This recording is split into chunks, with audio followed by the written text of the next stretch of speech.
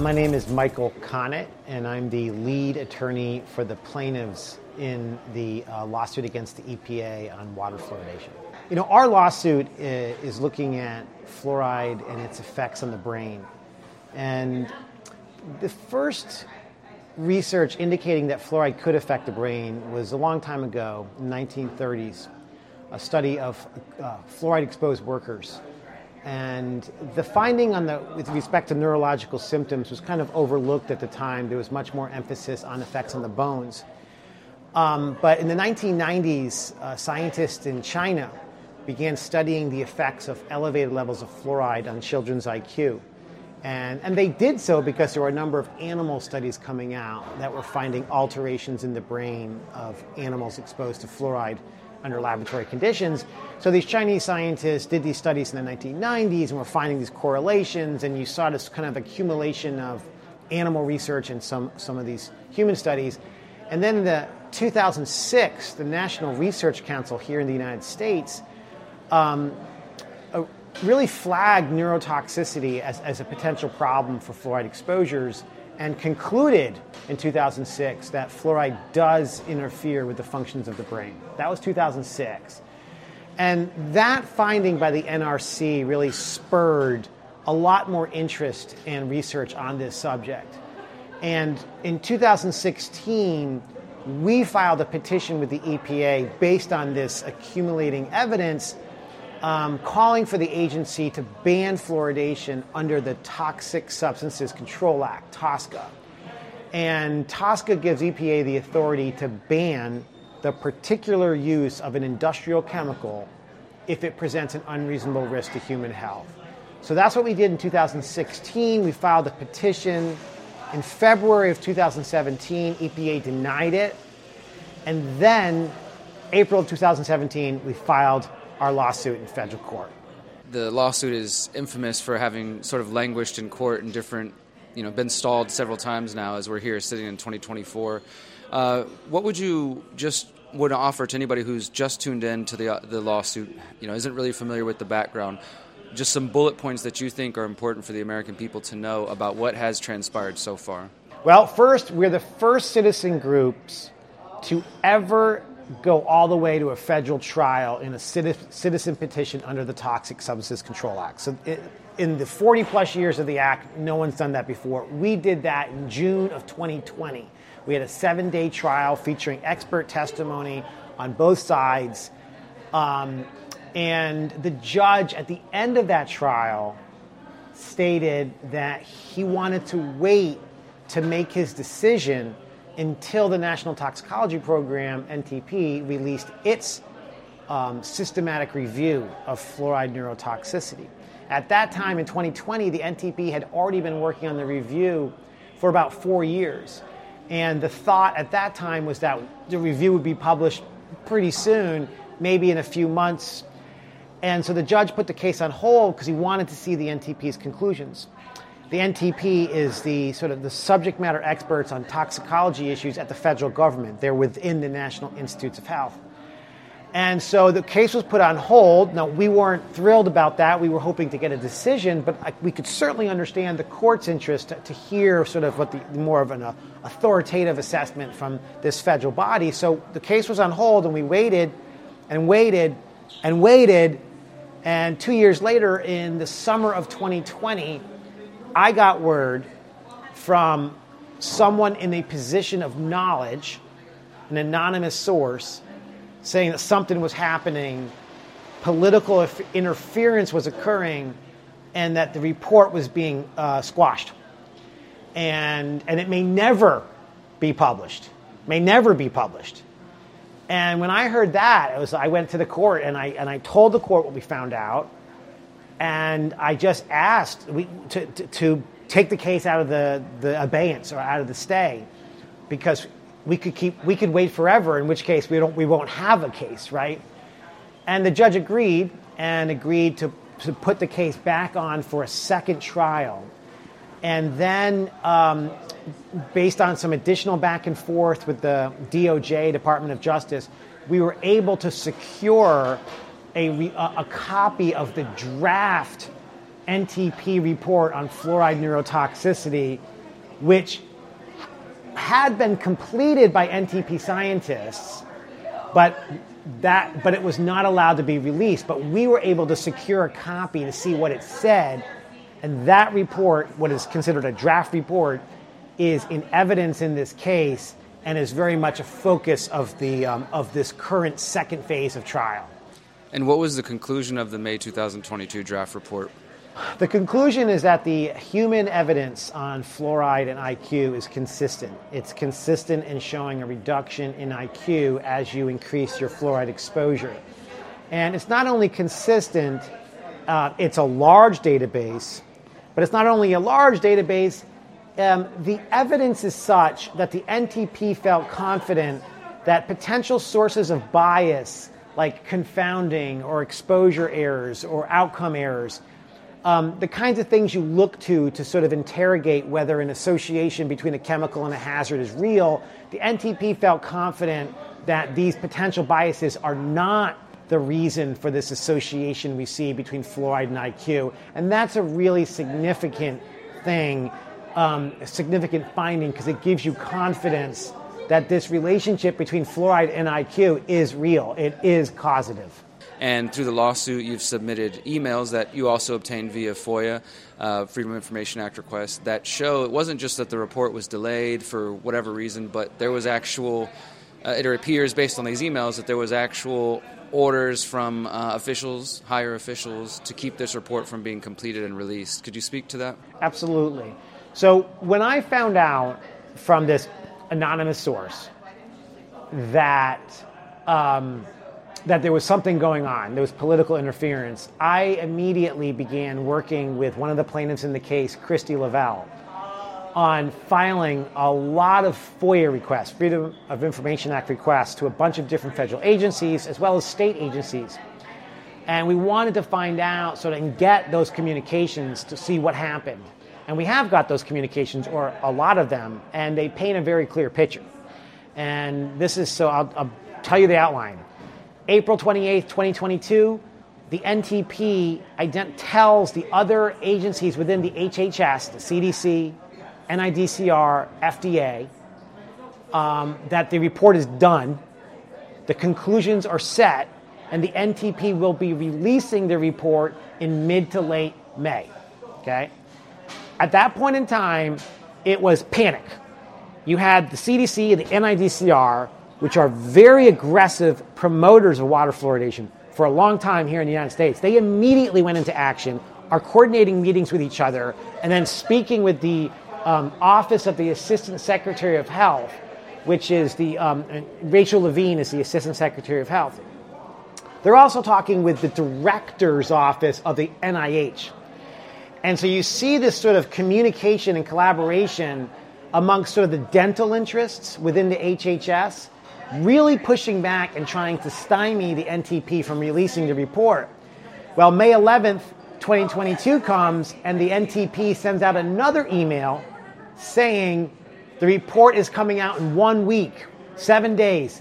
The report will be released on our website on May 18th.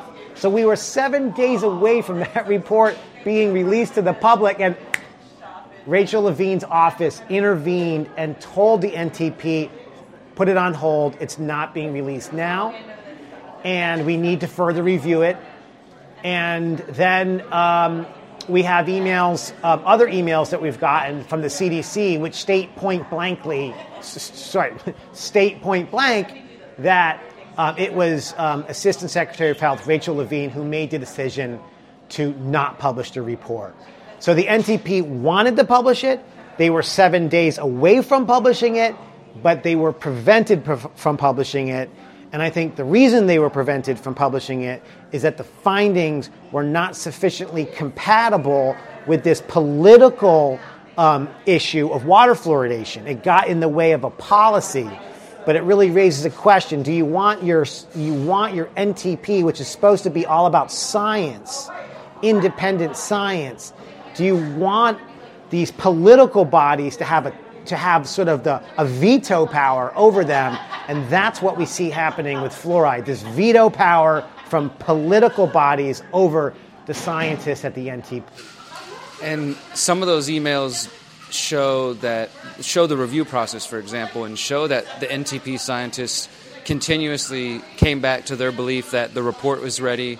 There was some of the anonymous reviewers were trying to ask them to make statements that would sort of downplay some of their conclusions. And I guess my question is has any of that information been allowed in court? The HHS involvement, this sort of behind the scenes, is the judge allowing that information to be brought into discussion? So we have submitted those some of the emails that show the political interference to the court in a series of different motions, including to get the case taken out of the stay. But for purposes of this trial that we're now in, the judge has ruled that we're not allowed to introduce evidence of political interference. And the judge's reasoning is, I understand it. Basically, the position is this is a case about does water fluoridation present a risk, which is a scientific question, and the court really wants to focus on the science and not on, what some, political faction within the HHS thinks. So it will not be evidence at trial. And just, I guess, putting the trial aside in your professional hat for a moment, how does it feel to you? Is this something you've seen in other cases, to see this governmental intervention? I mean, for some people it might not be surprising. To others it might be pretty astounding to find out that a government agency or multiple government agencies are trying or have prevented the release of this report. Well, I'm a toxic tort attorney, so I bring lawsuits against big corporations, and so you see this type of stuff happening in corporate America, right? Suppressing adverse information that could affect the company's bottom line. But from the governmental standpoint, I would say that it's unfortunately not surprising in the context of fluoride, and there is a long-standing history in the fluoride issue of our federal health agencies acting not like neutral umpires, if you will, trying to understand and communicate the science to the public. They act like cheerleaders. Their job is to promote, and promote some more. That's their position with water fluoridation. Just keep promoting it. Don't say anything that would question it, right? And so what you have with water fluoridation, and this goes back to the very, very beginning, like back to the early 1940s, is you have a pattern of data suppression, a pattern where findings that were adverse to the fluoridation program were airbrushed away, and all we, the public, were told was this superficial sort of this almost like a fairy tale about fluoride. It's all good all the time, no problems whatsoever. It will make your teeth amazing. There's nothing to be worried about. Give your kid as much as you can. Like, we have been given such a caricature of fluoride for so long that really has had a very significant effect, not only on public understanding, but on scientific understanding and the public health community's understanding. And so one of my hopes, and something I've worked a lot on, is really trying to bring light to this problem of data suppression at the very beginning. Because it's my view that the foundation, the scientific foundation upon which this mass fluoridation paradigm took off in the 1940s, 1950s was built on a corrupted science. And so I think that there needs to be much more attention paid to that so that we can sort of move beyond it. And I guess that's the job for the journalists who are willing to talk about this. Could you speak to that for a moment, of what it's been like to be involved in this lawsuit for going on 8 years now? And have you heard from any of the corporate media, any of the mainstream media, interest in talking to you or just discussing the trial? Well, CNN was interested for quite a while. We were communicating with CNN producers for over a year. And then on the eve, about a month or two before the first trial, they basically backed out and didn't want to do anything. We have had some good news articles published on the case, mostly from smaller outlets. absolutely nothing from any large outlet, completely zero, no interest whatsoever. Like the New York Times couldn't care less about this case. Washington Post could not care less about this case. You name it, NBC, ABC, CBS, they could not care less. This is as low priority for them as you name it. I mean, it's zero interest. And that is, probably not surprising to you and is reflective, I think, of a media paradigm that is unfortunate at this time. So let's speak to, or if you could kind of maybe elaborate and offer any thoughts on some of the interests that benefit from trying to debunk the NTP report, for example. You mentioned, obviously there are dental interests, but there's also involvement of aluminum, phosphate mining. Could you speak to some of that? What type of corporate or governmental interests would have interest in keeping this out of the public's attention? Okay, so whenever I'm asked this question, I always feel the need to make a distinction. Okay, I'd say there's the politics in the early days of fluoride, the 40s and the 50s. That I know well because I have documents. Okay, I'm an attorney. I need a document to base what I say on, right? And I have documents from the 40s and 50s. I have less documents, but today to see which of the industrial actors is still at play. Okay. So I just want to make that clear up front. When I talk about special interest or industrial interest, the documentation really is predominantly early days. From the beginning of fluoridation. From the beginning of fluoridation. So if you want, I can start there. That's fine. Okay. So how did this happen? How did we get water fluoridation? Okay. I view it as a perfect storm. You had a multitude of powerful special interests that each had their own, which each stood to gain from this policy. So let's break it down. What are some of these interests? First, you had organized dentistry, like the American Dental Association. The ADA, as with the American Medical Association, the AMA, were terrified that the government was going to socialize dentistry or socialize medicine, meaning the government would start to become involved in providing dental care and thereby kind of interfere with the ADA's monopoly on dentists, right? And so the ADA looked at water fluoridation and saw it as a very appealing alternative. Like, don't cut into the dentist monopoly, throw some industrial chemicals in the water, and then that's how you can deal with oral health. So that's special interest number one. Special interest number two, the sugar industry. We had a large tooth decay problem back in the 1940s, right? And the sugar industry was feeling some heat, and they certainly didn't want the government's approach to dealing with tooth decay to be cutting down on sugar consumption. So again, for the sugar industry, fluoride was very appealing. Fluoridation was very appealing. Don't look at us. Put some industrial chemicals in the water. So that's special interest number two.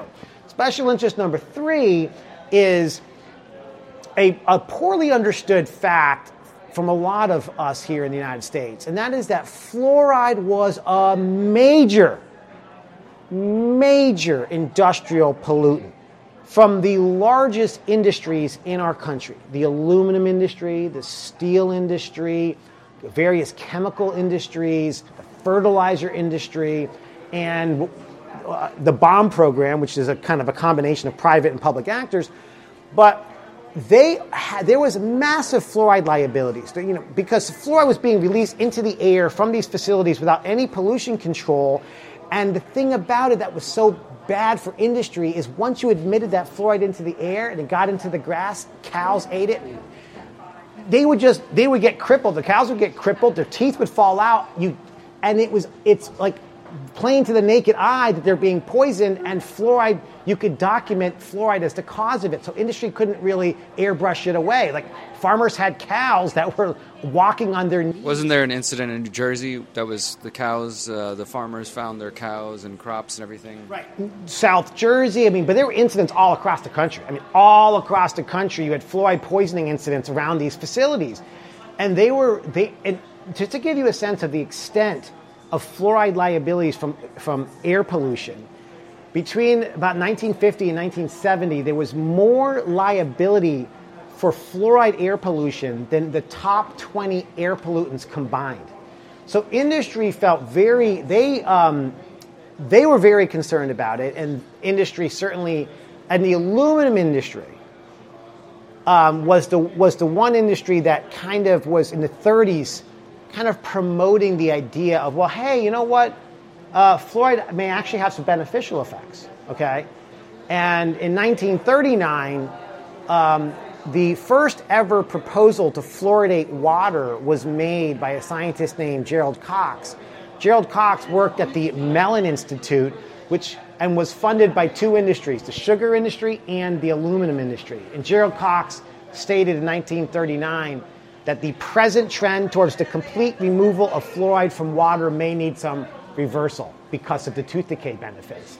And I think that's an interesting point right there, because in the 1930s, the trend was to eliminating fluoride from water because there was a growing appreciation in the scientific community that fluoride is a toxic compound like lead and arsenic. And you saw a lot of scientific research back then on the thyroid gland, on various components of systemic health. And so in 1939, you have this sugar-funded, aluminum-funded researcher saying, hey, maybe we want to add it to water because it's so good for teeth. So those are three of the major sort of influences on the private actor level. But then you have the government, and that might be, that's the fourth special interest, but it's actually within the government, and that is that the government, it was World War II, and they were trying to build the bomb, right? The Manhattan Project, this large, sprawling industrial enterprise. And fluoride was the chemical that they found could be used to enrich the uranium, and uranium hexafluoride. And so they needed massive quantities of fluoride in order to build the bomb. And that resulted in large-scale exposures of fluoride to the workers who were helping to build the various components of the bomb. And what you see in the documents is that the toxicologist and the medical director of the Manhattan Project were very concerned about fluoride. They were very concerned. And that fact there is, I mention it because the government approached fluoride not like, oh, let's just investigate this issue and just communicate with the public about what we're finding, good or bad. It was not that. Like, the government did not approach fluoride from like an ivory tower, like, oh, let's just research fluoride and see how it affects human health. They researched it, and they actually have a policy of the Atomic Energy Commission in 1947 where if there's research indicating that our processed chemicals, i.e. Chemicals like fluoride or uranium, are harmful, that publishing information about that would be detrimental to the government's interest, because the government is partly responsible for exposing workers and communities to these high levels of fluoride. So the government didn't like fluoride. The government was had a conflict with fluoride too. So those are the four major sort of interests at play in the 1940s. Now, why the decision was made to fluoridate, you can't see any particular document and say, aha, here's the smoking gun. That doesn't exist. We don't have that.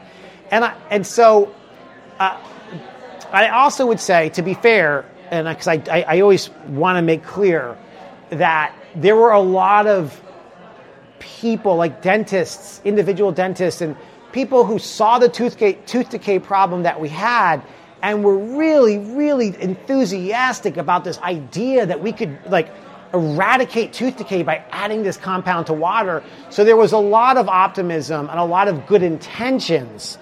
And I think that optimism and good intentions was sort of exploited by certain actors for various reasons. But the long story short is this story of fluoridation is not a story of a dentist being like, I have found that fluoride is good for teeth. We must now fluoridate our water. We're going to help our children. It's a story that's much more complicated than that. Absolutely. So your father has been involved in this fight for, decades now as well. Could you speak to more on the personal side of your life? Like, did you grow up hearing about fluoride, or did you know you were going to get involved in this fight? Is it kind of like continuing your father's work, or what made you decide, to go from that, like watching your father to being actively involved? Well, my dad and my mom have been very involved for a long time on environmental health issues. They worked so intensely when I was growing up, helping communities that were faced with incineration proposals. Incinerators are these facilities that burn garbage, sometimes hazardous waste, and in the process would emit dioxins and furans and heavy metals and a bunch of horrible stuff into the air and expose people to these toxins. And they work closely with communities across the United States and then around the world to help defeat these proposals. And so that was I grew up in that environment of seeing the politics of pollution, the politics of chemicals, and how a lot of times you'd see that government agencies would be in bed with the industries that they were trying to regulate or supposedly trying to regulate, right?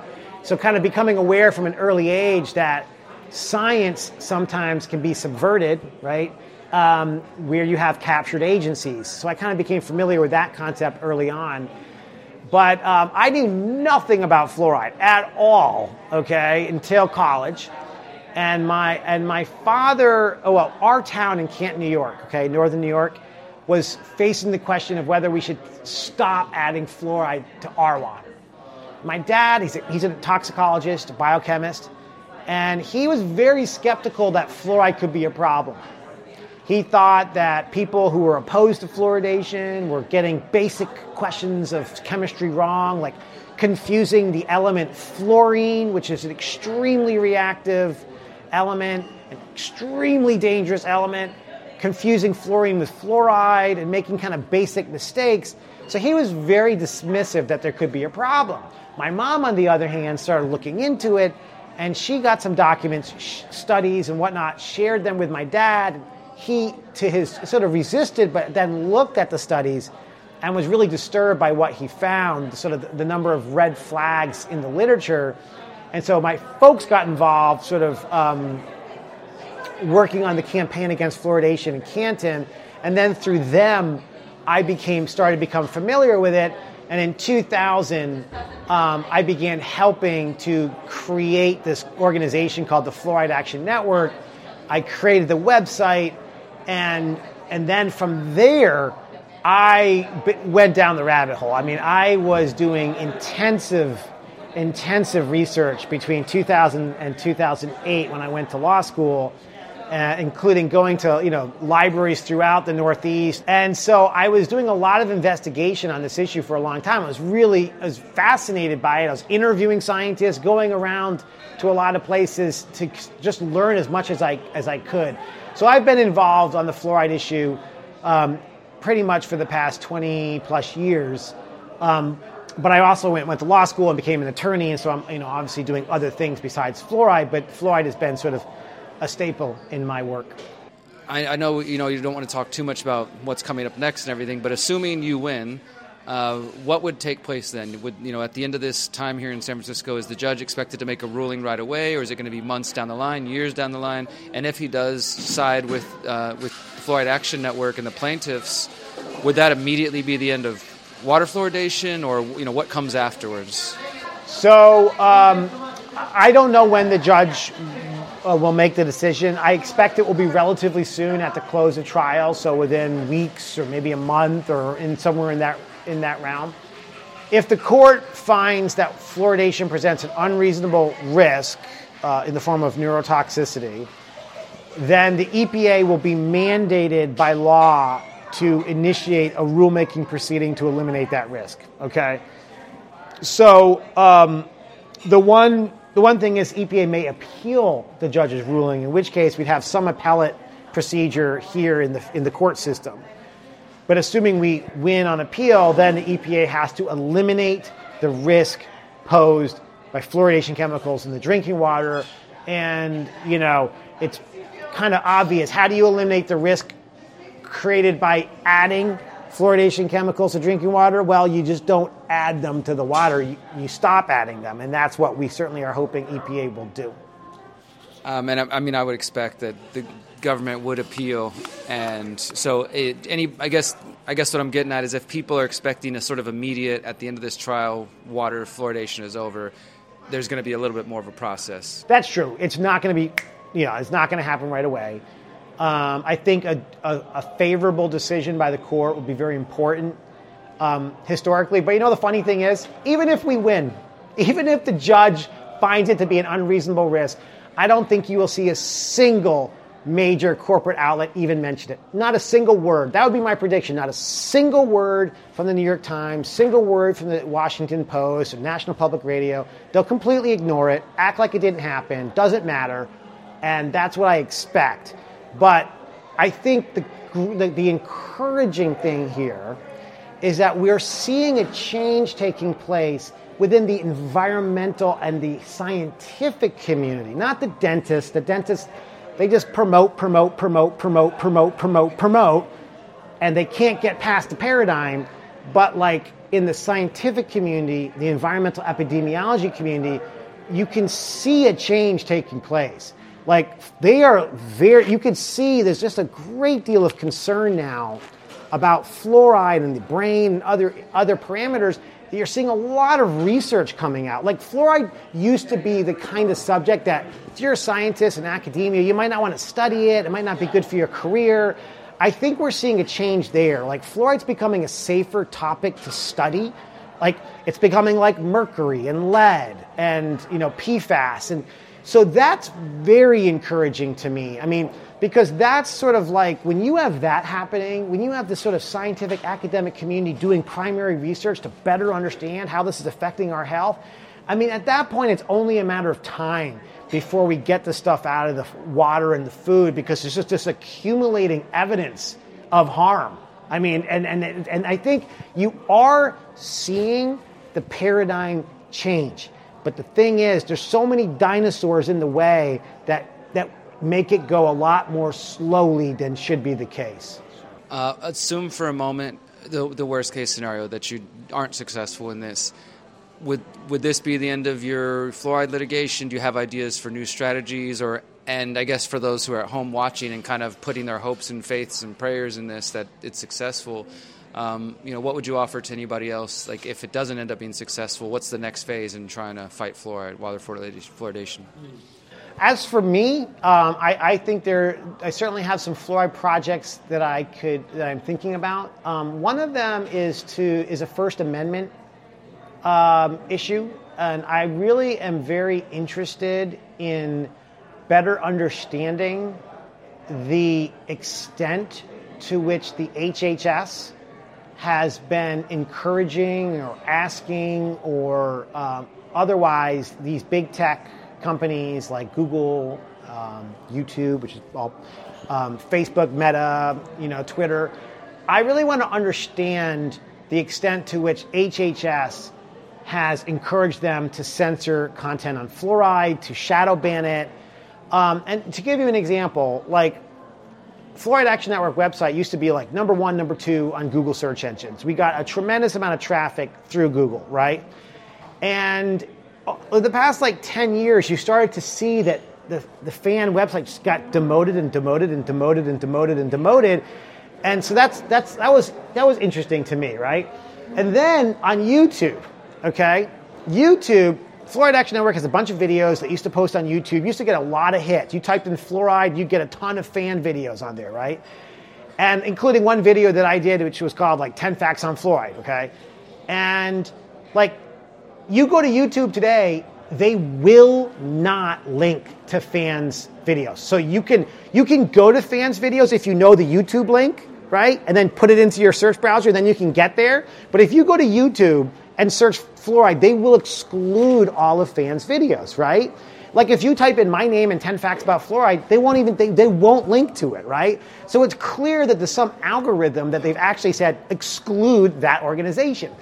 I want to find out the extent to which there's been government involvement with that, because if there has been, which I think is reasonable given what we're learning in the past couple of years about, the government involvement with other forms of censorship, I think that there's a real First Amendment issue there that could be litigated. So that's something that I'm considering. But in terms of what people can do, I think I always look at sort of issues as having like an ecosystem, and everyone has a certain part to play. My part might be filing a lawsuit or whatnot. Someone else's part might be, going to their city council and really just trying to raise awareness at the city council level. But everyone has a part to play, and I think it's just tapping into what motivates you. What type of work do you feel comfortable with? What type of work do you enjoy doing? And I think a lot of it is finding something that you enjoy, because when you can kind of merge what you enjoy with something you find meaningful and important, that's where you're going to have a sustainable sort of venture, right? Because if you don't enjoy it, you're not having fun, you're going to burn yourself out. So what is that sweet spot that you enjoy and you feel is moving the needle? And that's all I could suggest in terms of the fluoride issue is people who can find that sweet spot on fluoride, go for it.